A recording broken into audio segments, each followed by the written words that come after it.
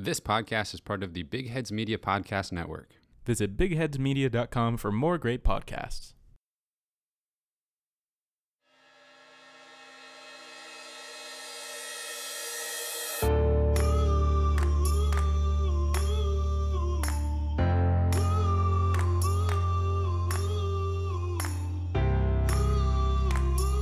Welcome in, everyone, and thank you for listening to the 75th ever episode of the Missouri Sports Podcast, brought to you by 106 Apparel and recording from the Revel Advertising Studio in beautiful Springfield, Missouri.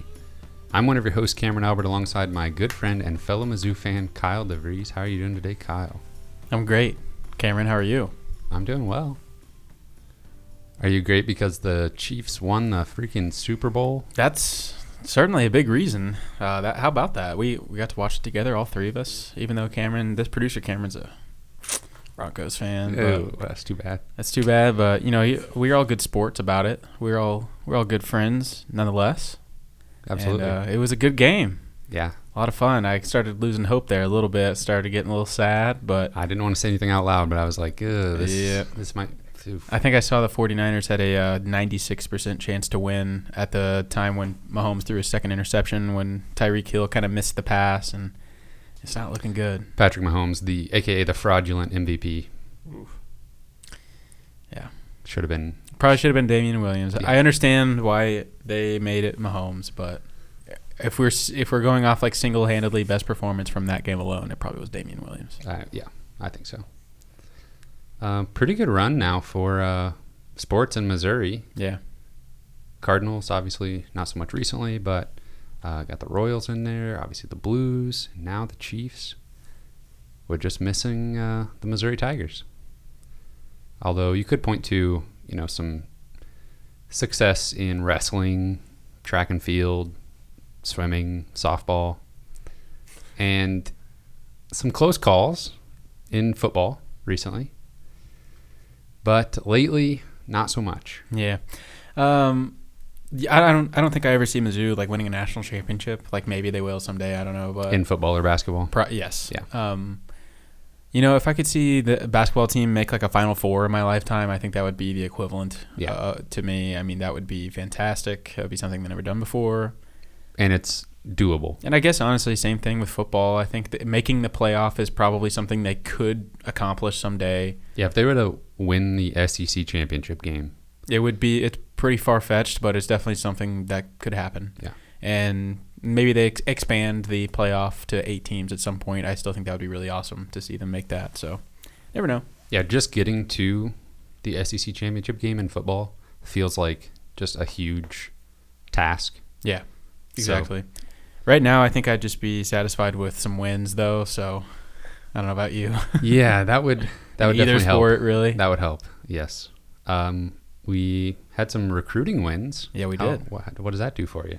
It certainly helps. I mean, it's something to get excited about, but it gives you that hope that we've talked about the last couple of weeks. Not a whole lot of hope, and at least on the basketball side of things right now, but. Football, I would say, is very, very much the opposite. I'm excited about what the future looks like for football potentially. Before we get really deep into National Signing Day and the news, I do want to mention we are now on YouTube. So even if you don't plan on watching us or listening to us on YouTube, if you have a YouTube account, if you have a Gmail account, you do have a YouTube account. So just go ahead and navigate over there and hit that subscribe button if you don't mind. Hello, if you're watching us. Yep. See what we look like, our goofy faces and our nice little studio. Yeah, we need to get some decor up in here. Yeah, we definitely do. We never really had a big reason for it. Well, it'll be new in about a month. That's true. We're going to be figure out what we're going to do there. My wife watched the video and said, I need to work on my posture. So I'm going to try to sit up a little straighter this episode. Was she saying any good things about it? Or I think you've been really putting together some nice performances personally. But yeah, she's really there for the constructive criticism. Okay, that's fine. And I would say she's not the best to really like analyze the content for how good it is. So I guess we're just gonna have to do that ourselves. Well, I happened to notice last week you came in here with just a nice looking haircut. So at least you had that going for you. It still looks nice. Thank you. So yeah, that's gonna be my excuse for more frequent haircuts probably. There you go. But yes, we're on YouTube. Hit the subscribe button over there. Tell your friends about us. Again, even if you don't listen to us on all the platforms, just any way that you can support us is really appreciated. We're going to obviously talk about National Signing Day Volume 2. We're going to talk about basketball. I was going to say the good and the bad, but it's pretty much all bad. But at the end, we are going to bring back a segment, Mizzou Basketball, Where Are They Now?, where we look at a player from Mizzou's past who did not stay with the program, and we're going to see if Kyle can figure out who I'm talking about. I'm going to give him a few clues. So make sure you stay till the end for that, or skip to the end if we're being honest and you don't want to hear about basketball losses. But that is there for you as well. But first, we have news, and it is all about National Signing Day Volume 2. So the early signing period was in December, and Missouri had a 10-man group there that signed at that point. Since then, they have officially added graduate transfer wide receiver Damon Hazelton Jr. and JUCO transfer Benjamin Key. Since they graduated from their previous institutions, they were able to sign at any time. Then we have some just traditional signees that will be freshmen, and they have to wait to sign till February 5th. That was yesterday, so I'll go through and just name the folks that did sign, and then we can spotlight a few of them and maybe look at where we go from here. So this is just in order of the signings as they came through yesterday. Wide receiver from Alabama, Chris Abrams-Draine. Probably just Drain. It's okay. I don't know. Defensive lineman from Mississippi, you've heard of him, Montre Edwards Jr. Defensive back from Texas, Ennis Rakestraw Jr. Offensive lineman from Mississippi, Dylan Spencer. Defensive lineman from Florida, Johnny Walker. That's 5 signees yesterday. Yeah, I honestly really like this haul quite a bit. I think it addresses some immediate needs that we have for next year, obviously with Damon Hazelton Jr. and Benjamin Key being like the two that really stick out as experienced college players that can contribute immediately, and hopefully they can do that because we're going to need it in those positions, especially D-line going forward. After this upcoming season, we graduate so many people. So that's going to be super thin going forward, even with these additions. So we're really going to not only need these guys to show up and be there, but actually really produce and show up on the field, because I don't know who's going to perform. After this year, there may not be a whole lot of familiar names 2 years from now. So yeah, I think that this addresses the needs for sure pretty well. I'll kind of go down the line here a little bit. Chris Abrams-Draine from Alabama, number 1 wide receiver from Alabama. He actually played quarterback in high school. I think he played several different positions. I think cornerback as well. I watched a little video from I think maybe 2018 or 2019 of him at like a Rivals camp, doing wide receiver drills and stuff, and he looked really good. Looked very smooth athlete, good hands, and obviously it seems like, okay, yeah, wide receiver's going to have good hands, but sometimes you can just tell when guys are more natural catchers than others, and I think this guy looks like it's easy for him to catch the ball, and it looks natural for him, and I like that kind of wide receiver, because whenever you got a bunch of guys that can't catch the ball very well, like we kind of saw in Mizzou's most recent season, it's so frustrating, and you just want to have guys that you can rely on to throw the tough passes to, and I think that he can be that. I'll skip down to I guess I'll go to Montre Edwards Jr. We are super familiar with him at this point, but again, he's a defensive lineman, interior, going to fill a need, especially down the road.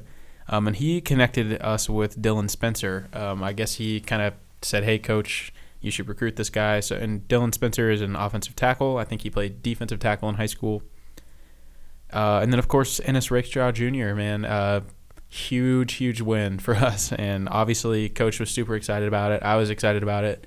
I was surprised.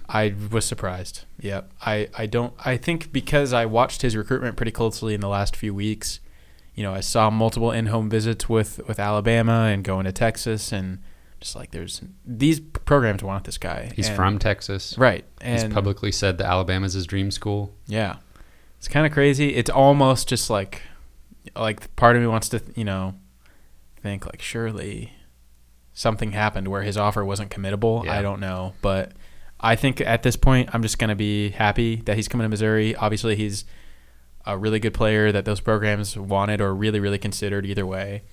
If you just look him up on the recruiting sites, though, he won't jump out at you. I mean, his ranking is just like kind of middle of the road for Missouri's signing class, but he blew up his senior year and just kind of, I don't know, he just kind of took over, and he had multiple matchups that I saw people talking about on Twitter with highly rated wide receivers that are going to, I think one was going to Ohio State, and he was just shutting guys down or, limiting these guys that usually go for 12 catches and 200 yards in a high school game to, 5 catches for 35 yards. Mm-hmm. Yeah, he's just a super well-rounded, versatile prospect at cornerback, and he's the exact height that you'd want to see in 6 foot.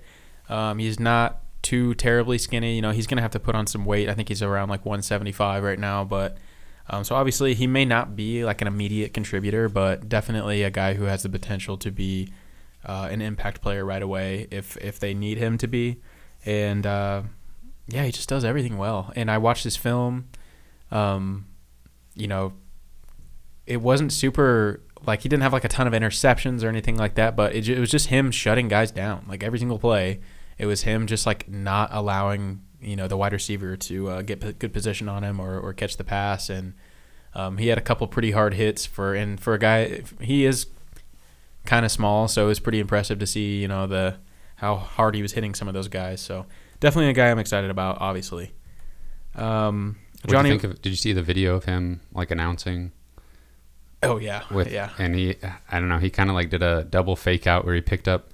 At one point, he had like all 3 hats in his hand, and he gave the other hats to the other people sitting there. Yeah, that's why in the video with Coach Drinkwitz, he's just like watching the video for the first like 10 or 12 seconds before just like he trying to figure anything. out what is happening right now. Exactly. Yeah. That video that Mizzou social media team put out was awesome, though. Yeah.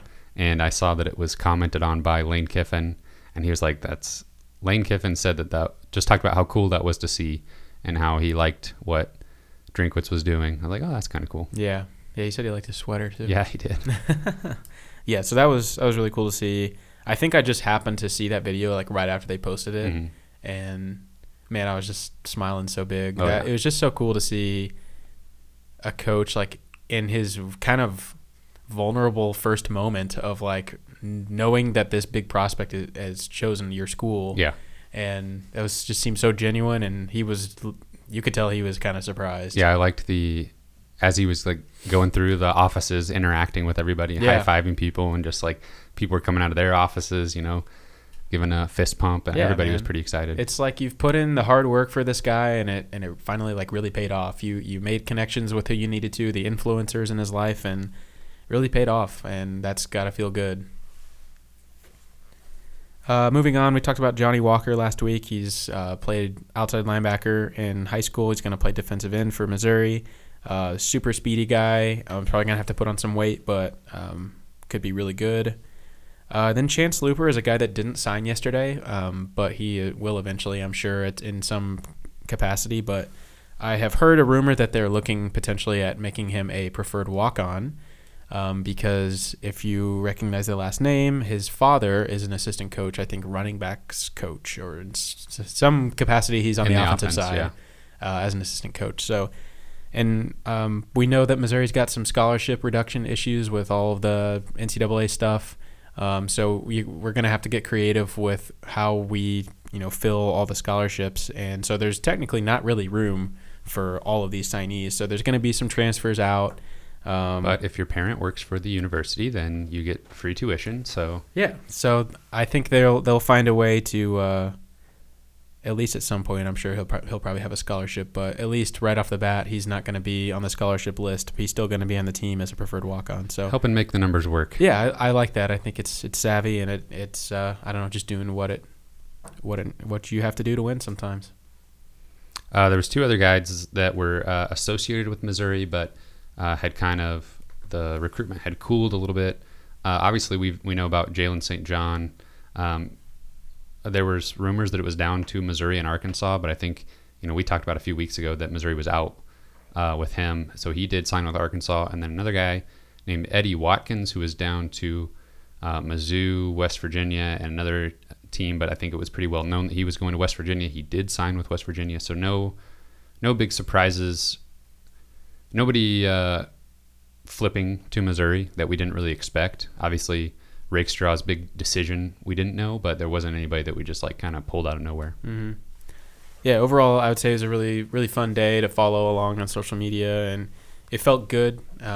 I was happy with how it went for sure, and I'm really excited about the energy in the program right now, and I think we did about as good as you could possibly do considering Drinkwitz got the job like a month ago or whatever it was. Yeah.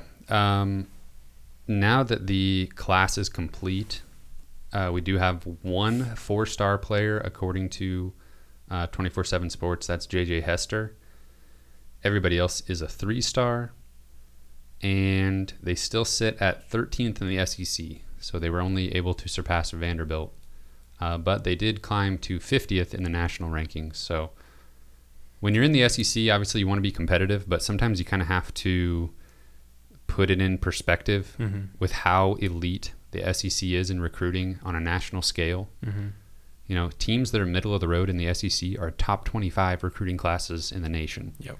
So also Damon Hazleton Jr. and Benjamin Key, I don't think factor into that ranking, but true, probably because wouldn't they're transfers. Yeah, change it a whole lot. But yeah, I mean, that's why we play the games, though. Is because recruiting analysts can miss on people, and sometimes I think they rank players on their immediate impact potential rather than their long-term potential. So obviously, guys develop and develop skills they didn't necessarily have in high school or whatever the case is. There's a million things that could happen.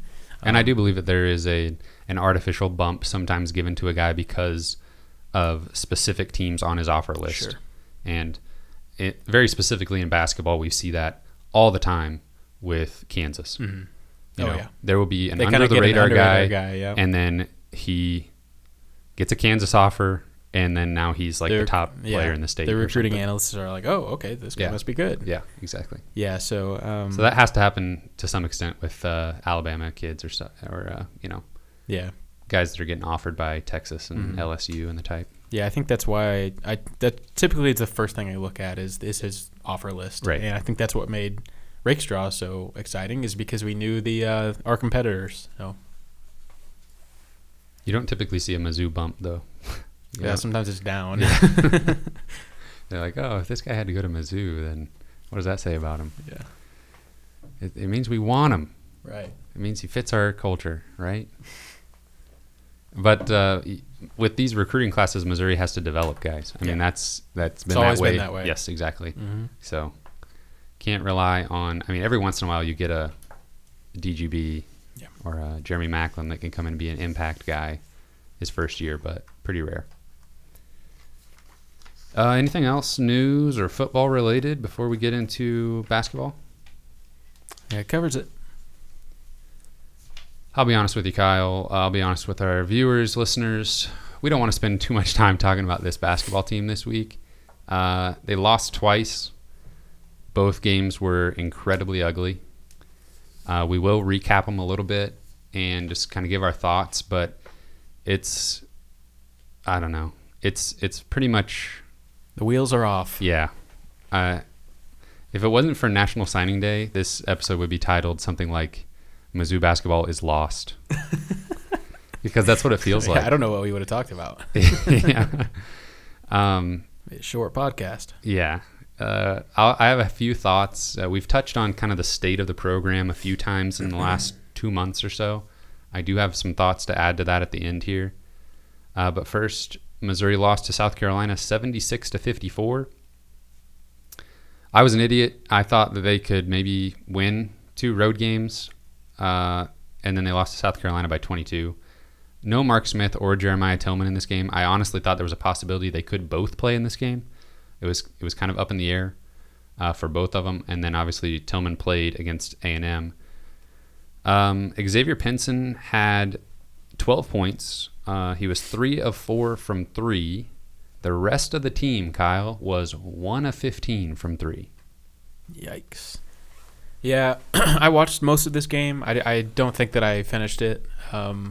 I will be honest that I didn't really watch the A&M game super closely. I kind of had it up on my phone, the whole game, and I was kind of checking in and watching some, but just doing other stuff because, quite frankly, after losing to South Carolina by 22 points, I just kind of feel like this team doesn't deserve me blocking out 2 hours of my life to sit down and watch them like I normally would. And that doesn't mean I'm not going to pay attention and everything. I'm still going to, watch the game as much as I can, but I'm not going to just make it my priority for the night like I usually do in the past. But unless things, and a lot of that had to do also with just them playing A&M. Right. I knew it was going to be such a boring game. Yeah. Both teams are bad. Second time we played them this year. Both teams play really slow. It's going to be ugly. There's not even really any key players, like future NBA guys that you really want to watch. Literally nothing exciting about the game at all. And even if there was, you already played them. Yeah. So, let's see here. The South Carolina game, though, Missouri shot 39% from 2, 21% from 3. They only attempted 15 free throws against one of the worst fouling teams in the country. That was one thing we previewed about South Carolina. Missouri got out-rebounded. They turned the ball over 17 times and had their shot blocked 9 times. That was something that was so glaring in the South Carolina game, was just block after block after block. Just geez, they can't get anything going. Yeah, and it's not like South Carolina is a great defensive team, especially in the interior. It's like, how are you guys getting owned by this team of all people? And, we talked about Mike Kotsar being kind of a pesky player, and I remember him just, not necessarily being like a crazy scorer or anything. He was just always just kind of doing the little things that were frustrating as the opponent. Yeah, tipping a ball for an offensive rebound, right, or stuff like that. Taking a charge, doing those kind of annoying things. Yeah, but in this game, he was like the superstar. Yeah, 21 and 11. He just was everywhere, and he was so efficient, and he made everything. Literally, I think he probably was almost perfect from the field. At least it was at one point in the game, like 6 for 6 at one point. So I don't know. It was he looked like Michael Jordan against us. Yeah, at least he in ended that up game. 7 of 8. So he was probably, I think he may have been 7 for 7 at one point. They couldn't stop him. Just to tell you kind of like how the two different offenses played, South Carolina had 5 players with an offensive rating greater than 100. 100 is considered average. And Missouri had 1, and it was Reed Nico at 102. Yeah, I mean, I believe that. I watched him struggle for 2 hours. I believe that. Drew Smith and Mitchell Smith were a combined 0 for 8 from 3.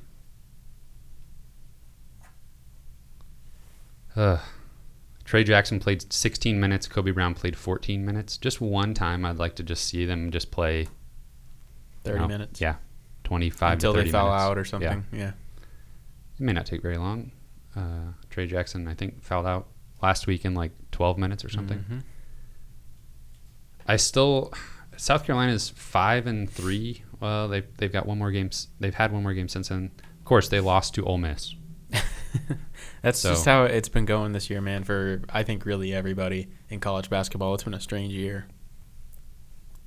Moving on to Texas A&M. Missouri lost this one 68-51.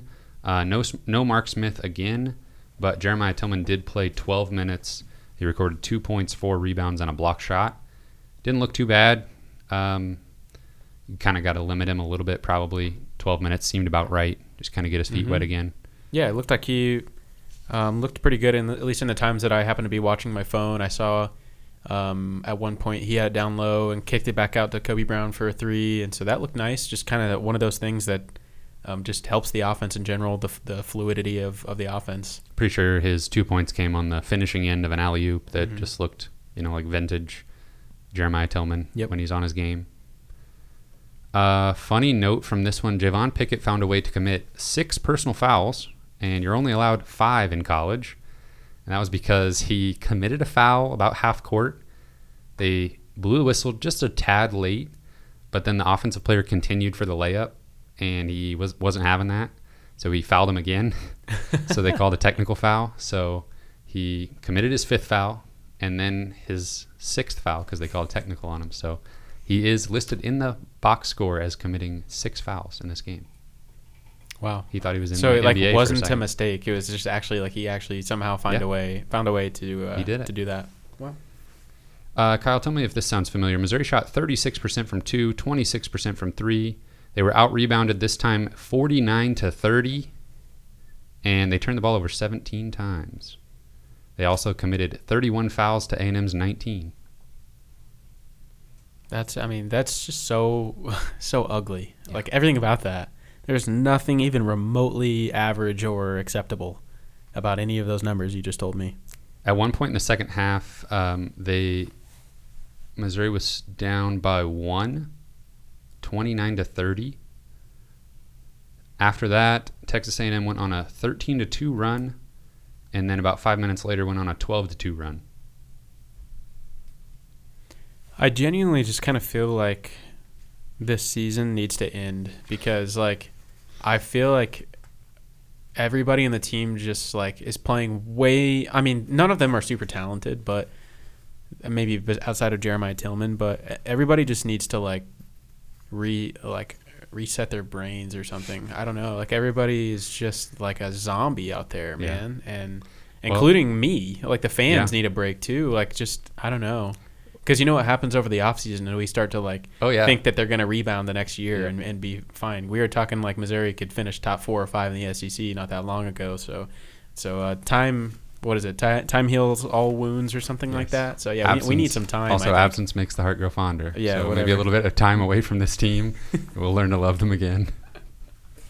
I knew I was probably messing up that phrase in some way. No, that was a good one. Oh, that was a good one. Okay, yeah. Thanks. We're all about the phrases here. Missouri is now projected to finish, guess what, Kyle? 13th in the SEC. Really? According to KenPom. Not last. Okay. Well, that's second to last. And the SEC media will not watch a single game of Missouri this season, except for maybe the Kentucky game. They'll look at the standings at the end of the year, and they'll be like, we told you. Yep. It sucks. In the SEC, they are 13th in offensive efficiency and 12th in defensive efficiency. And we've got 9 games left plus 1 in the SEC tournament. Are they going to qualify for the tournament?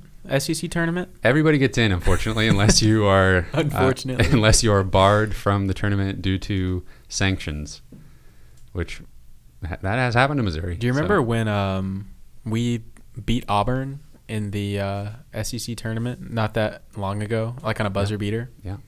And Auburn was playing in the play-in game of the SEC tournament like 3 seasons ago, and coached by Bruce Pearl. And since then, they've made a Final Four, and I think right now they're like 18-2.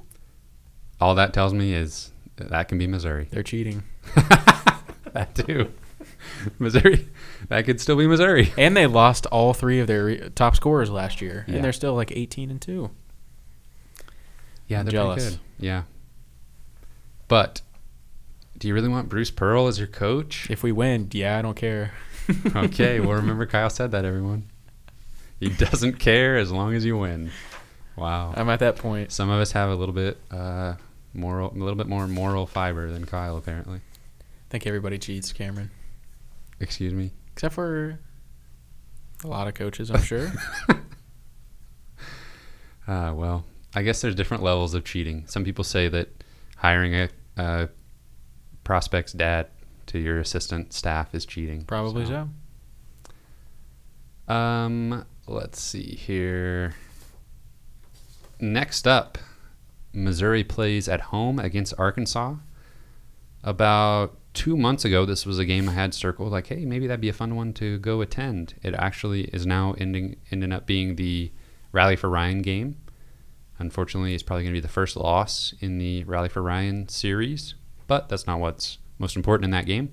It's about raising some money for a good cause. But Arkansas is 16-6, 4-5 in the SEC, number 34 in KenPom, 88th on offense, 16th on defense, and playing really well for a first-year head coach, Eric Musselman, who came to them by way of Nevada. Yeah, this program's got some energy, momentum, that's for sure. I did not realize they were 4-5 in the SEC. I thought they were doing a little bit better than that, but still really, really solid team. Pretty explosive. Yeah, some of that explosiveness.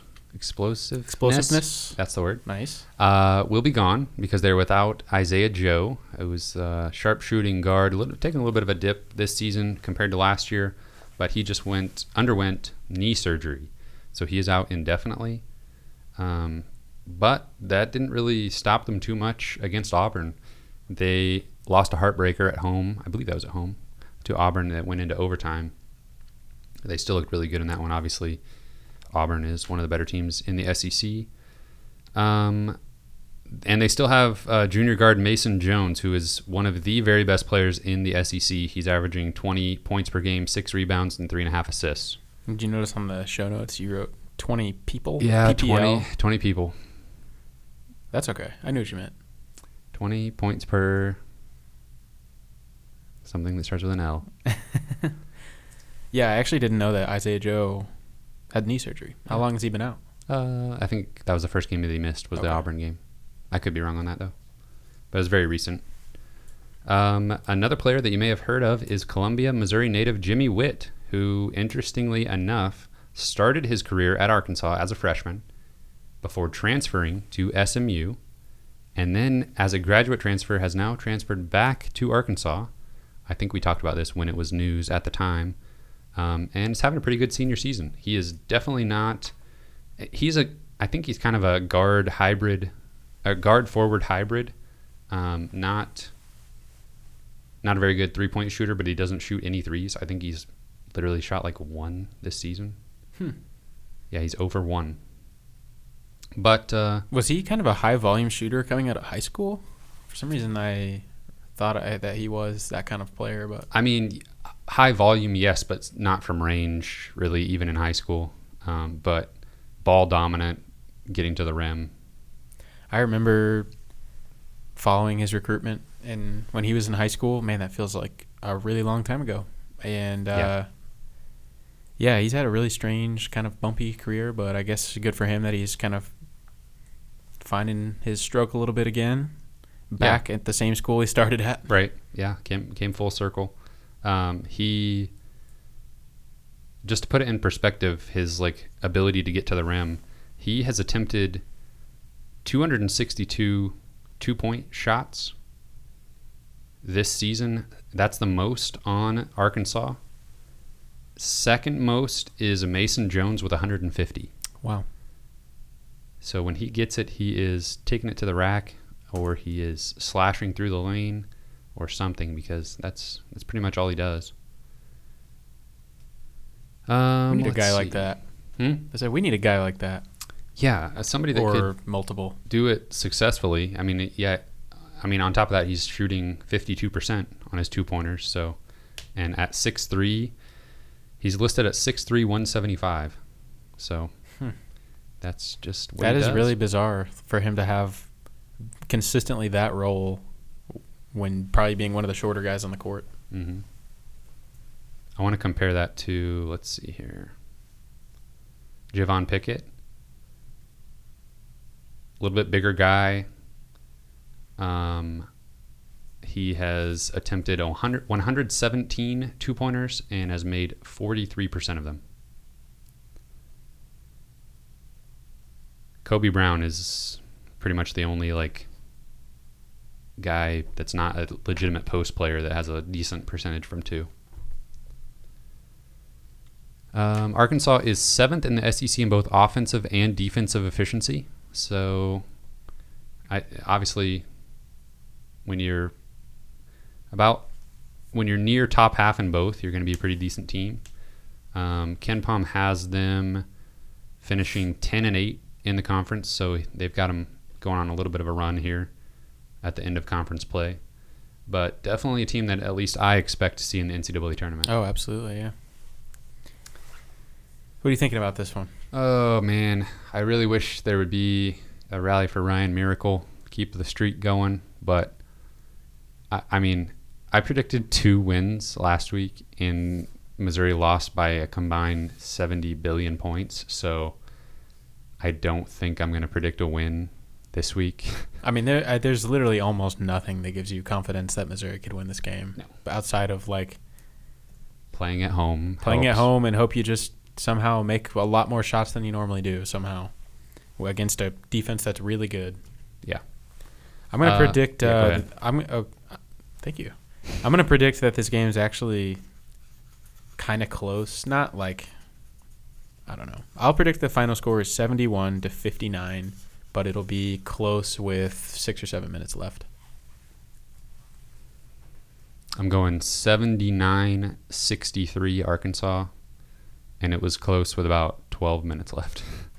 It was a single-digit game. Missouri goes on one of those little like 8-2 runs and then doesn't score the rest of the And then half. gives up a 14-2 run. Yeah. Yeah. Like the crowd's like, okay, and then they like don't score again. At least there will be a crowd since it's a Rally for Ryan game. Yeah. That's not something we could say. I mean, maybe people come out anyway to see Arkansas, but a little bit of a rivalry there. I don't know. The program's kind of like reaching ridiculous lows, though. So, and that's probably why they went ahead and scheduled this game for this date, because I don't know what all goes into that, but it may be just a little like, okay, we need a little bit of a pick-me-up before we just lose all interest. Yeah, pretty much. Then Missouri goes on the road to play LSU. LSU is 17-5, 8-1 in the SEC, 37th in KenPom, 6th on offense, 151st on defense. So basically reverse Arkansas. That one loss in the SEC play just came to Vanderbilt, who is projected to finish last in the conference. I think that's the first SEC game Vanderbilt's won since the 2002? 2002. I don't know. It's been a couple seasons since they've won an SEC game. Yeah, their last conference win actually came in the final game of the 2018 season. Yikes. I also saw a comment, I believe, from 0-18 last year. Yeah.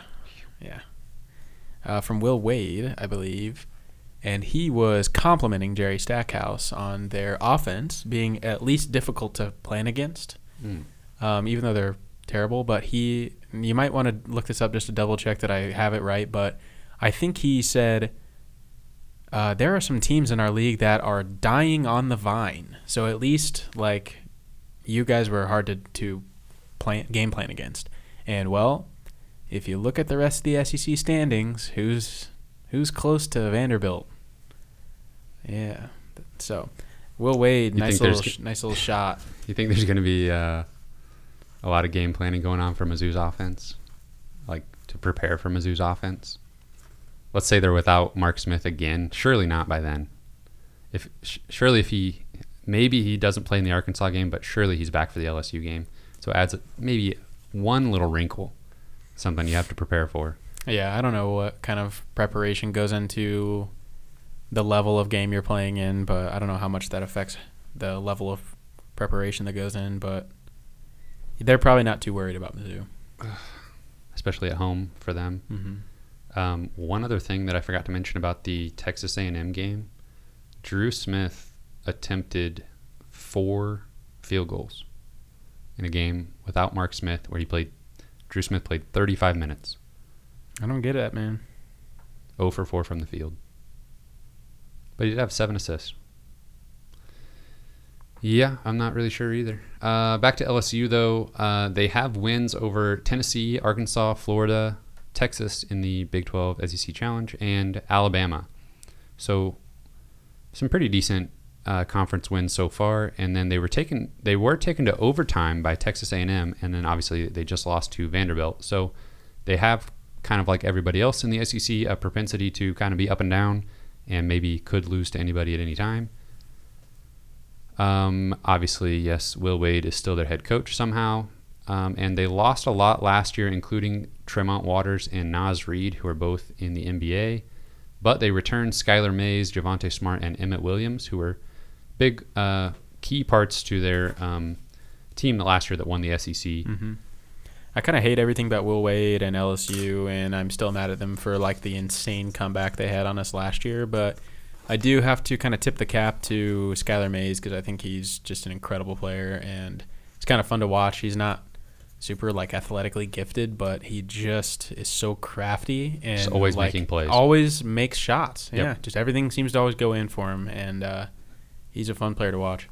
They have the number one offense in the SEC according to the advanced analytics as far as offensive efficiency, and they are led by Skylar Mays at 15 points per game. This time on my notes it autocorrected to pig, so 15 pig. But they have 4 other players averaging double figures. They have great size pretty much all the way up and down their starting lineup, plus a couple of key reserves. So they just are one of the best teams in the country at finishing at the rim. I think they're 6th in 2-point field goal percentage offense. That does not bode well for Missouri because Missouri's defense is 12th in the SEC at 2-point field goal percentage of defense. Missouri's just not about those 2-point plays, are they? They're not good at scoring them. They're not good at defending them. Well, in SEC play, they have not been good at defending anything except apparently creating a little bit of havoc. They're still number 2 in turnovers and steals. Yeah, they definitely at some point in the season forgot that they only know how to play really good defense because they've kept the poor offense thing going from the beginning of the season, but they forgot the other integral part of how to win games. Yeah, you always see something like on KenPom, you can just click a little button that changes it from their whole season to conference only. And you always see something that's like, oh, that did not match up to the non-conference schedule. And that does not, their rating in the nation is quite a bit different than how they stack up in the SEC. And this year it was literally every defensive statistic. So how badly is LSU going to beat Missouri? I'm going to say 82-62. LSU.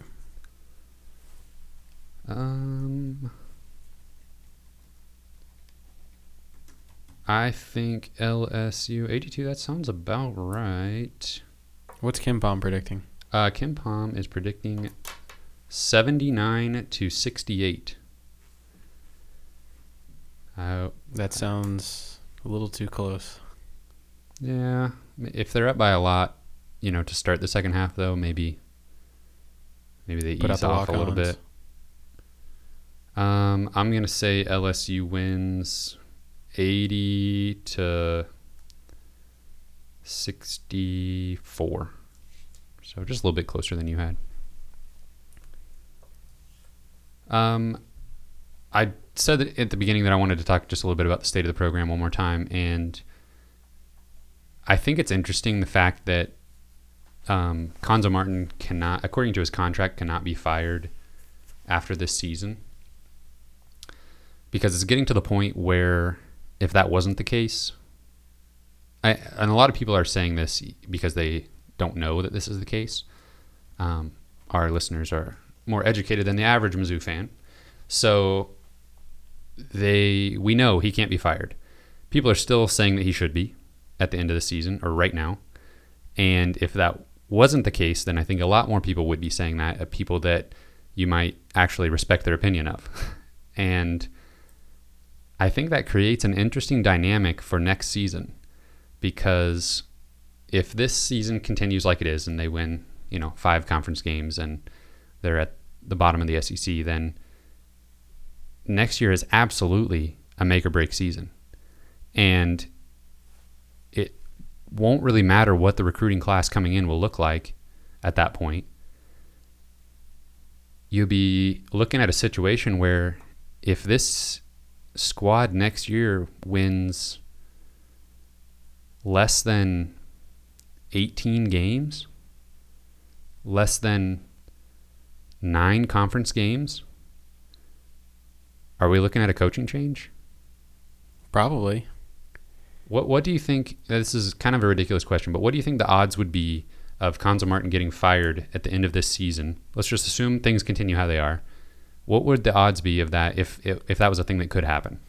Not very good. I think that he would still be here. But I mean, honestly, if you look at it, it kind of feels like a Barry Odom situation where there was a lot of high hopes for this season, and it was really disappointing, especially the second half of the year, which is exactly what happened in football.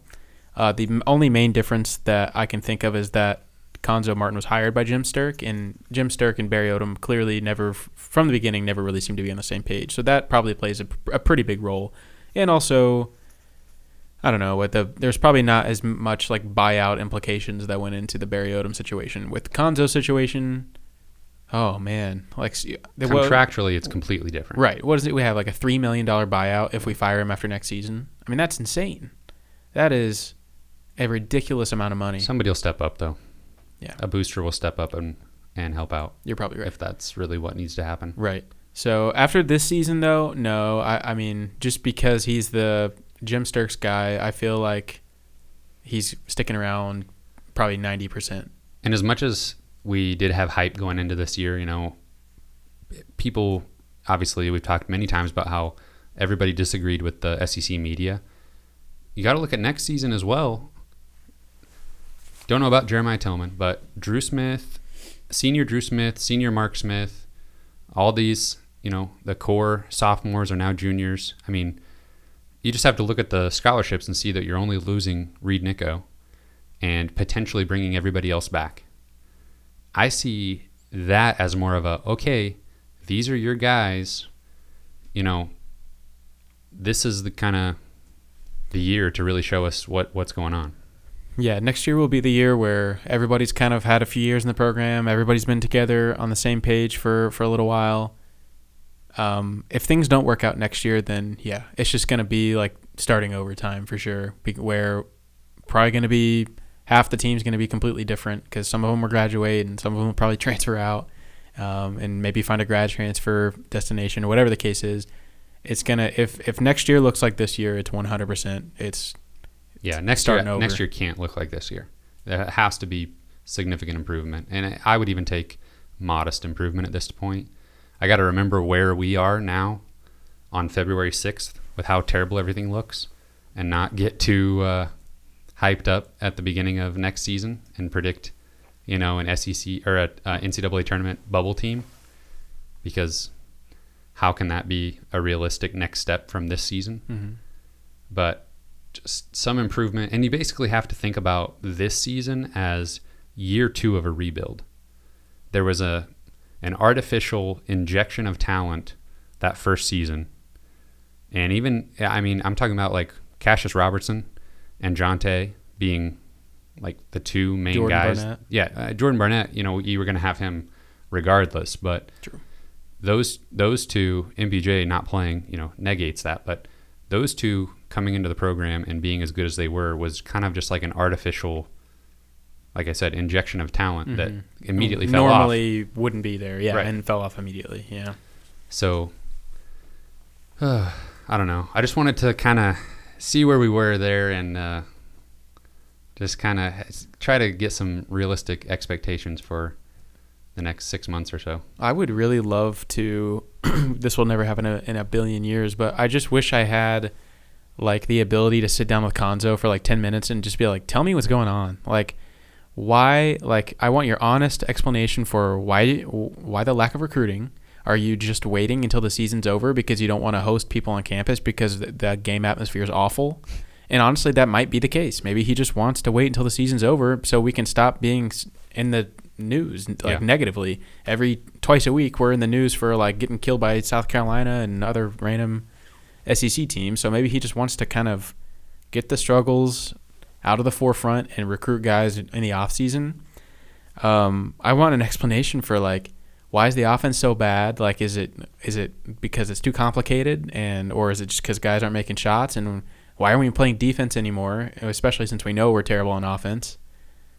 He flat out said he's questioning the toughness of some of his players after the Texas A&M game. He said he basically was calling the team out and saying, who's going to step up and do something about this, which makes me think that,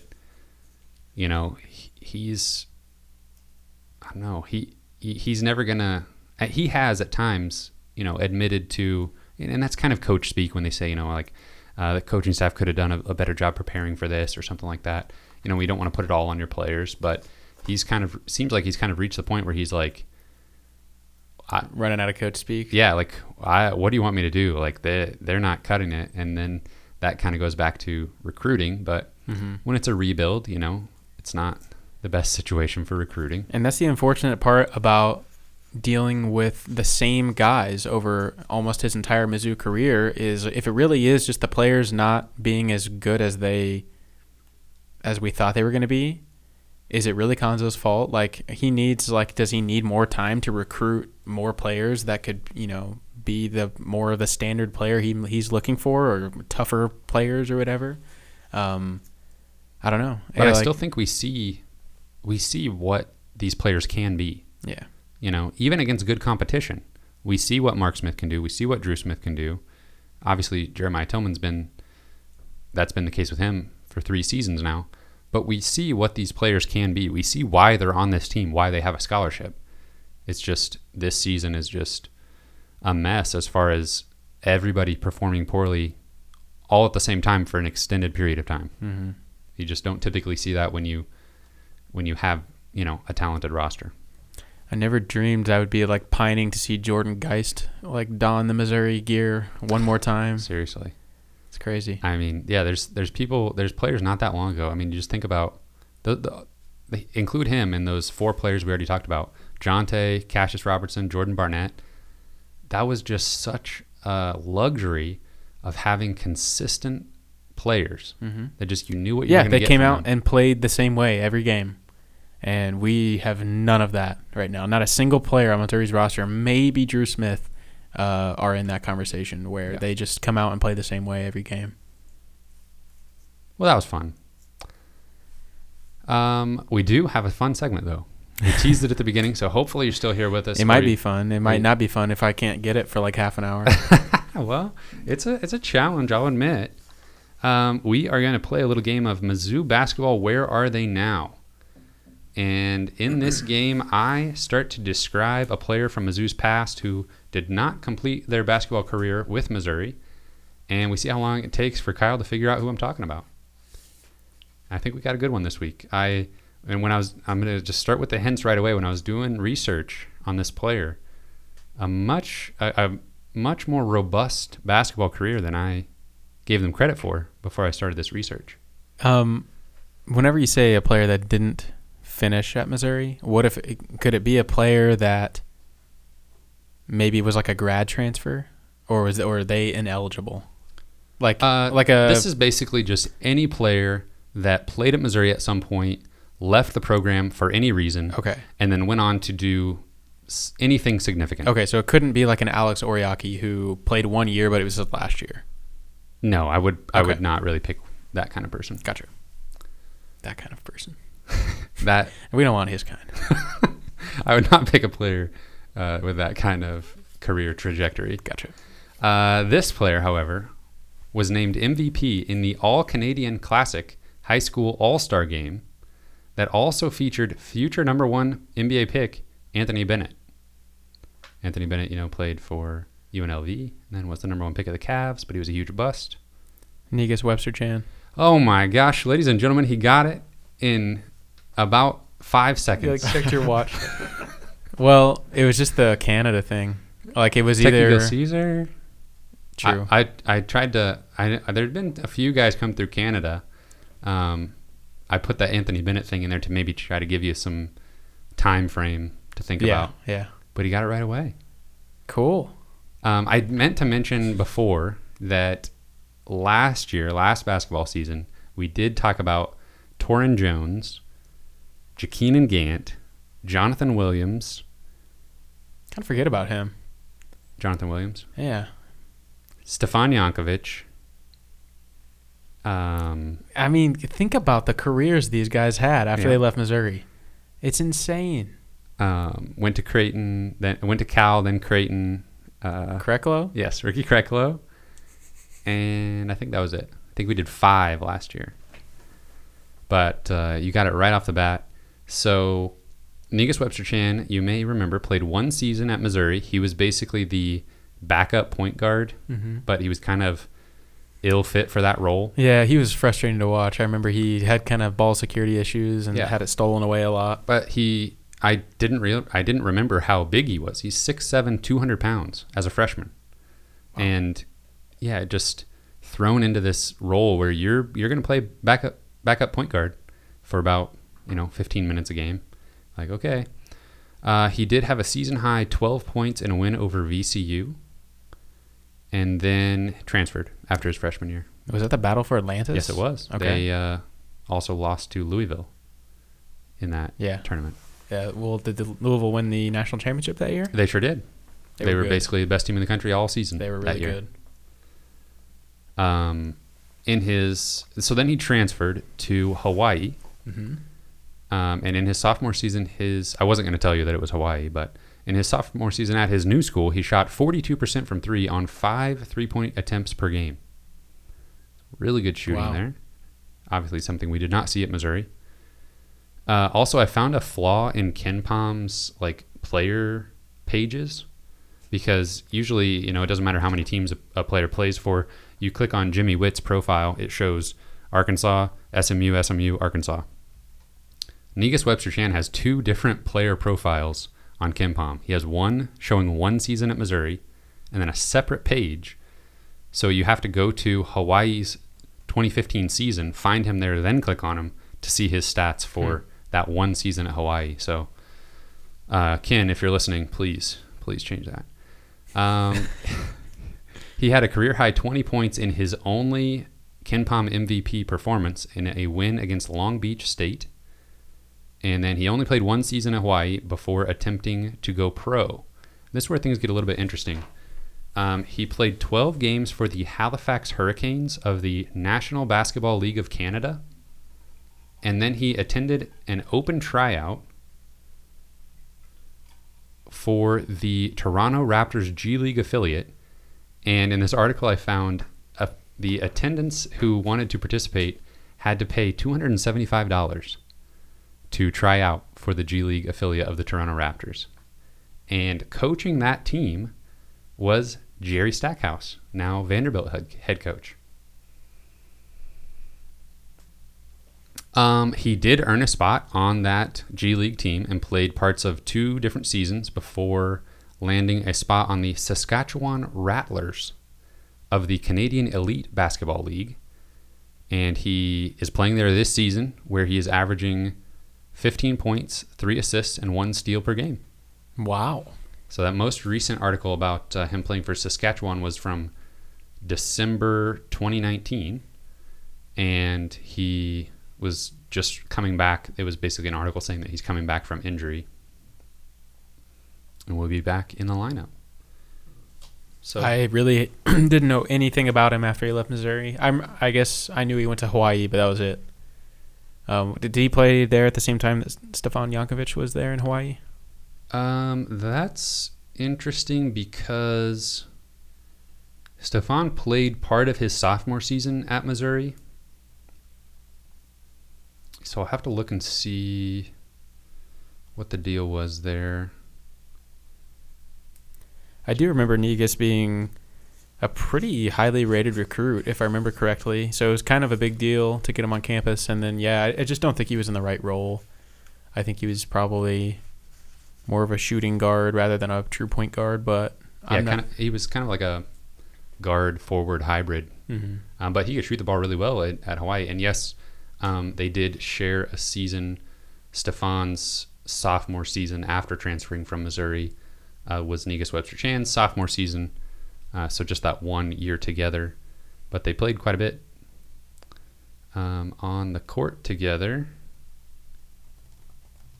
Stefan Jankovic only played in 25 games that season because he had, like so many players do, questionable timing on his decision to transfer, because he already played a few games in his sophomore season. But obviously we talked about him last year and how he went on to lead Hawaii to the NCAA tournament, an upset of Conzo Martin-led Cal Golden Bears featuring Ivan Rabb and Jaylen Brown. I thought that was interesting. Like you said, not a guy you really think about having much of a career after Missouri, and didn't really do a whole lot in his time at Missouri, but like you said, was a kind of a highly guarded recruit, guy that we were interested in, and was kind of thrown into a situation where we desperately needed a backup point guard. Lost Michael Dixon, got kicked off the team that season because of his own questionable behavior, and Phil Pressey just had nobody backing him up. So, and it was I actually specifically remember games where they would take Pressey out just because he needed a breather or had 2 fouls in the first half or something, and it was just like, okay, we're gonna roll the dice here. How long can we go with Pressey on the bench? And it would be like 4 minutes, and we'd commit 3 turnovers and not score, and be like, okay, we got to get Pressey back in here. Mm-hmm. Yeah, we literally just didn't have anybody else that could back him up. That might have just been why he was the backup point guard, because there's literally nobody else. And I remember he would just get the ball poked away from him at like half court all the time, just trying to bring the ball up, and he could barely do it sometimes because they would just be like hounding him. But dribbling the ball up the court at 6'7" probably isn't super easy. Yeah, I don't want to know how many times I would lose the ball trying to dribble to half court against the college defense. Yeah. But I thought we'd just talk about Negus Webster-Chan and take a little trip down memory lane and kind of just talk about how well he's played in some Canadian basketball leagues. He does still say that he has dreams of getting back on a G League team and then maybe working his way into an NBA situation. But I don't know how well the Canadian Elite Basketball League pays, but 15 points, 3 assists, and a steal will help. Sounds pretty good to me. Well, Kyle, do you have anything else that we need to go over this podcast episode? I think we have. I think we've pretty well covered it. What do you think? I think we're good. Cool. We better get out of here before we have another technical difficulty. You're right. All right, guys. You can find this podcast on Apple Podcasts, iTunes, Google Podcast. Yes. And Spotify. I saw you guys kind of like roll your eyes whenever I said you can find this podcast. Oh, no. We were referencing technical difficulties. Right. We're on Twitter at Mizzou Sports Pod, and you can email us at MissouriSportsPod@gmail.com. And you can find me on Twitter at C_Albert08. Thank you, everyone, for listening. We will see you next week.